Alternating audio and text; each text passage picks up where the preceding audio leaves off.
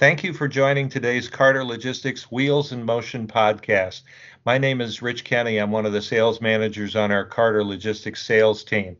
And today I'm joined by Mr. Mike Berry. He's forwarding administration manager with our Hitachi sister company, Vantec Hitachi Transport System, and he works out of the Chicago branch office.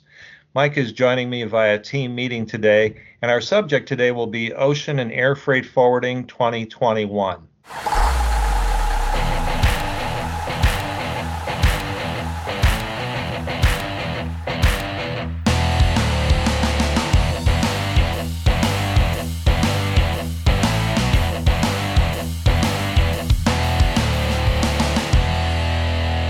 At this point in time, importers and exporters are finding the current state of the ocean and air freight market is something they've never experienced before. The U.S. West Coast ports resemble a parking lot. China ports are spending a lot of time looking for containers to load. And then once they get the containers, they have to look for vessels that are willing and able to take that container. And on the air freight side, the airlines are really pressed to provide expedited services, and the rates in all services seem to be going skyward.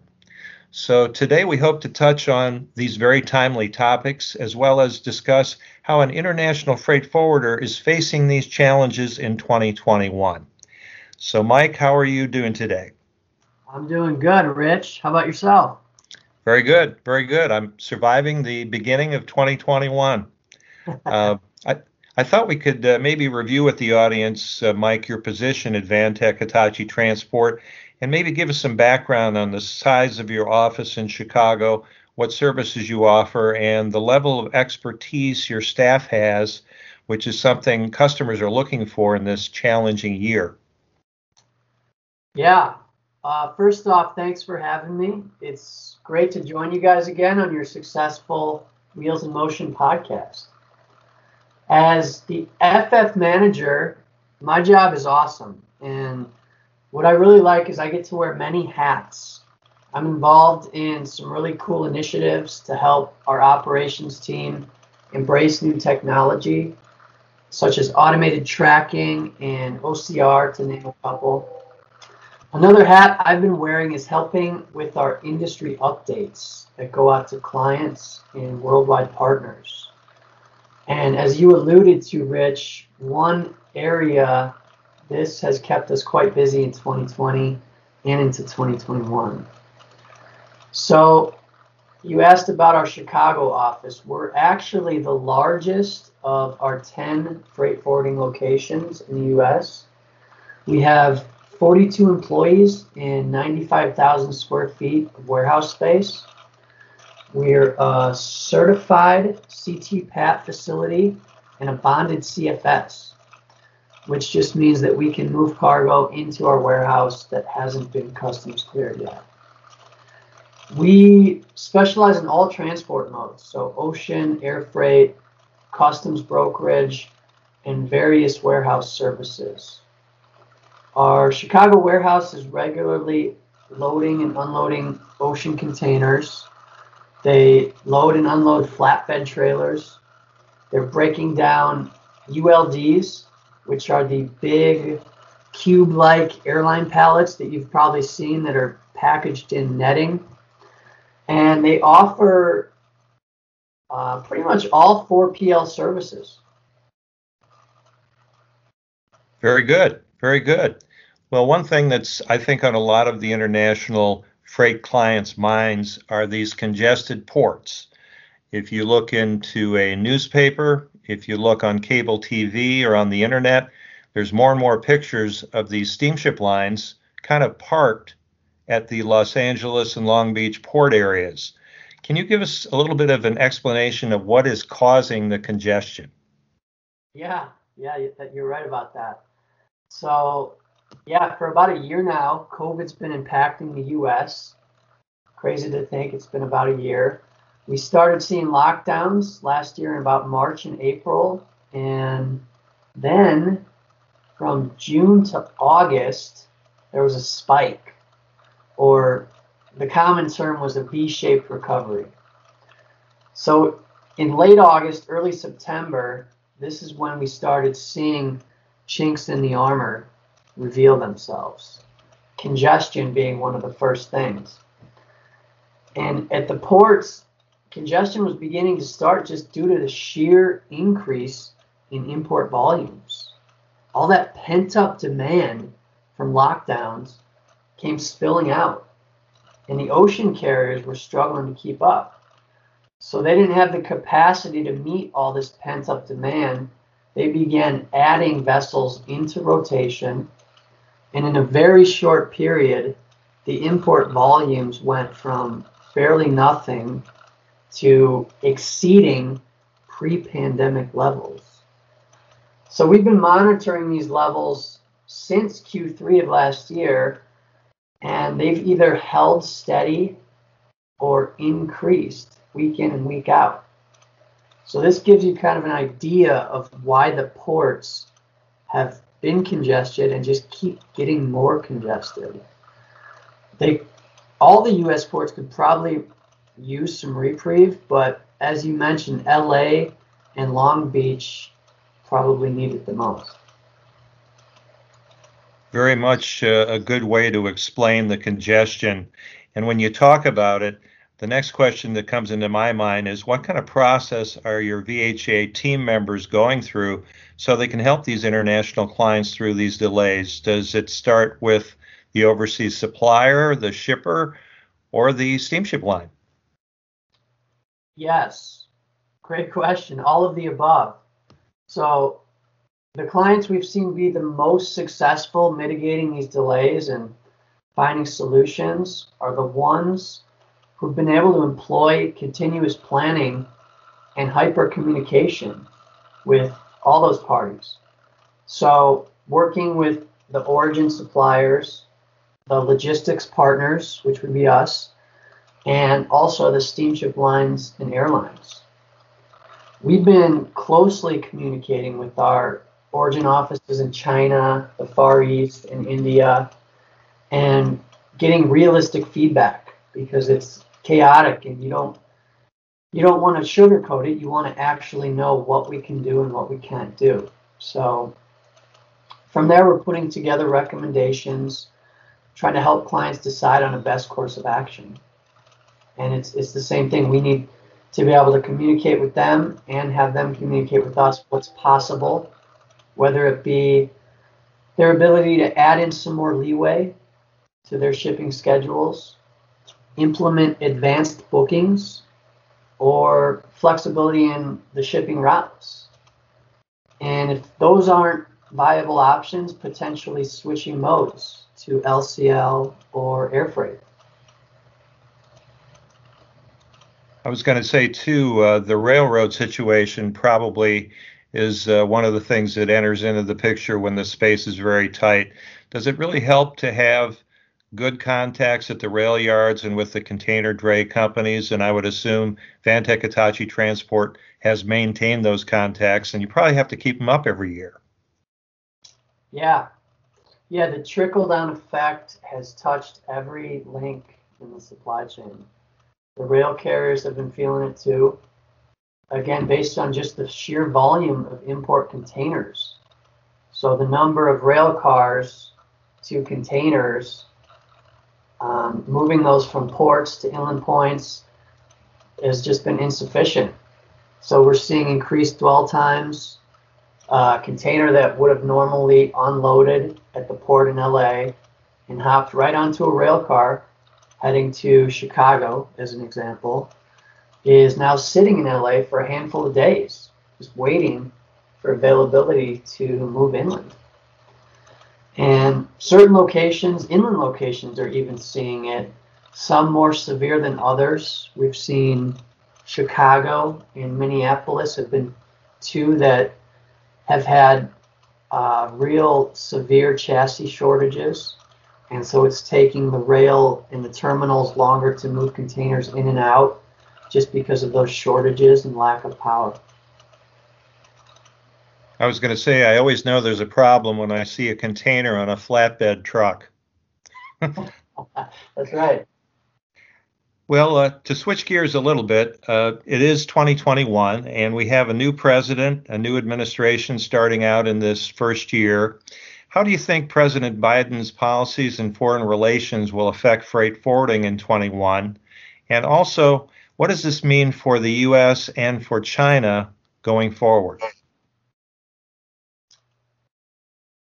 We'll be watching closely.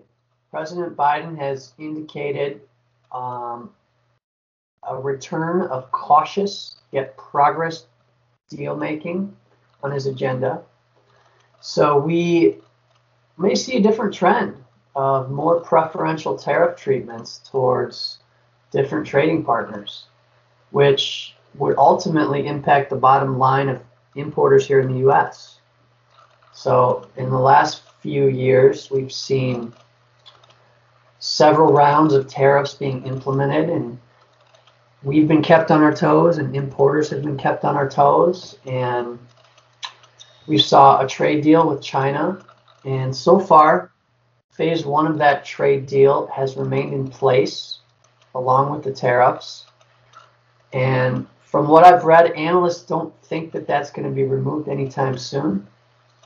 China didn't fully meet the terms of phase one, but they did deliver on the majority of their commitment. And again, it's been a common theme from Biden's administration that he wants to build up international alliances rather than acting unilaterally. So we don't see any major changes happening there. Okay.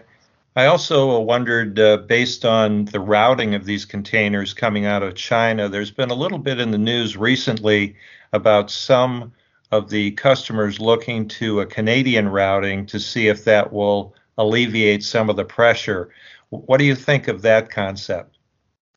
Yeah, that's a good strategy. So we have seen that. We've seen, as far as the West Coast goes, we've seen that the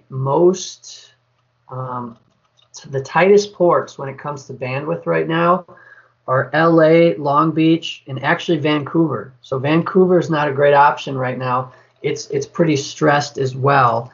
But the port of Tacoma, Seattle has increased, I think they said by like 20 or 30% in the last month. So a lot of people are rerouting over Tacoma.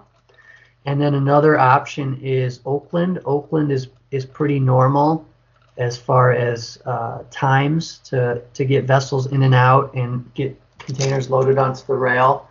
So we have seen that as a strategy, kind of avoiding LA, Long Beach, and unfortunately Vancouver is also pretty congested. Okay. Another thing, too, I mean, the natural thing to do when ocean freight gets backed up is to look at air services. And from what I've been reading, the global airlines have seen their capacity and shipments decline last year in 2020. What do you think customers can expect this year on the air export side and the air import side going into 2021? I know on the air import side, we've noticed at Carter, some of our automotive clients are dealing with the chip shortage and are telling us they've had to air freight some of those chip shipments in to try to keep their lines going the best they possibly can. What kind of feel do you have for all of this on the air side? Yeah, we've seen that too. The chip shortage specifically has been affecting a lot of industries actually, which is pretty surprising. But the air freight in general, I think we should remember that 2020 was kind of an outlier. So the air freight numbers in 2020 are going to be a little skewed because we saw a lot of the air service in 2020 just wasn't even available. Commercial flights were canceled for quite a while. President Trump had, I think, canceled all flights between US and Europe for about a month.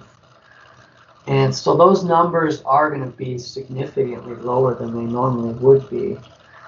I have been reading that air freight demand for the last couple months has been strong.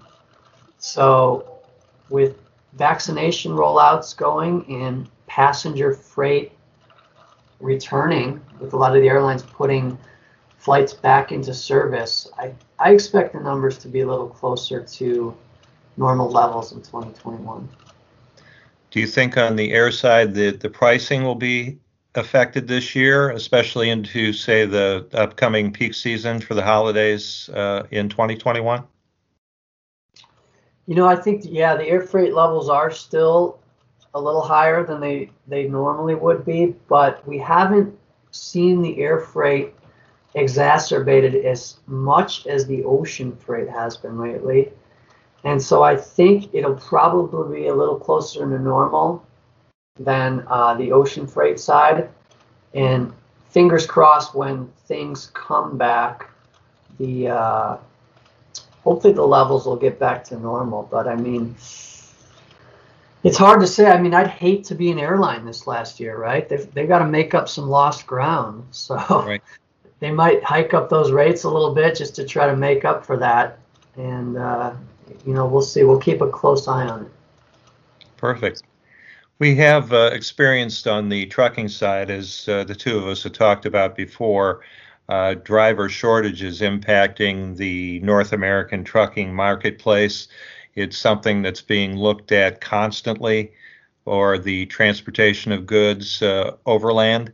How have these shortages impacted things on the international side? If you take a look at the container dray companies or the airline agent trucking environment, have some shortages been noticed? And are there some freight forwarders that have decided to go into the trucking business to handle that local pickup and delivery? Yeah, we have seen it take a toll on the draymen as well. We at Vantec Hitachi, we have our regular partners that we've found to be reliable and we're committed to. So we'll commit our business over the years. And that does help us, because when this landscape on the trucking side as well gets chaotic, you do see some clients get tossed to the curb. And we don't get tossed to the curb. We communicate with our partners and come up with solutions to make it work for both sides. One of our carriers, a couple of our carriers actually, have been requesting that in Q4 and even right now, we start making booking appointments up to 14 days in advance. And that's one solution which has helped them plan accordingly and also ensures that our service remains intact. As far as the forwarders using their own local pickup and delivery fleet, yeah, we have seen some forwarders doing that as well. We haven't done that on our side. We work with partners who specialize in that. And yeah, we've just had to come up with some solutions. And it's like every other link in the chain. The supply chain has been stretched, and it's like we talked about earlier with our clients. We just communicate, we come up with solutions, and hyper communicate, really, in continuous planning. Excellent. Very good. Well, Micah, I really appreciate this synopsis of the market at the present time for 2021. Can you give our audience your contact information if they have any questions on international air, ocean, and customs brokerage services? Yeah. Thanks again, Rich. It's been a lot of fun. So my email address is mike.barry, B-A-R-R-Y, at hitachi-vht.com. Our website is the same domain, so www.hitachi-vht.com. And my mobile number is 630-673-7982. Perfect, Mike. Appreciate it. I want to take this opportunity to thank you on behalf of our audience for this very useful information on the current state of the import and export, ocean and air freight markets and the industry, and also for how the insight you provided us into how the pandemic and changing needs are going to be infecting our international supply chains today. On behalf of Mike, I am Rich Kenny, and thank you for joining us on this Carter Logistics Wheels in Motion podcast. We look forward to providing additional international podcasts from Carter Logistics in 2021. Thanks for listening to the Wheels in Motion podcast. If you have an idea for an upcoming podcast, please send your ideas to marketing@carter-express.com. Until next time.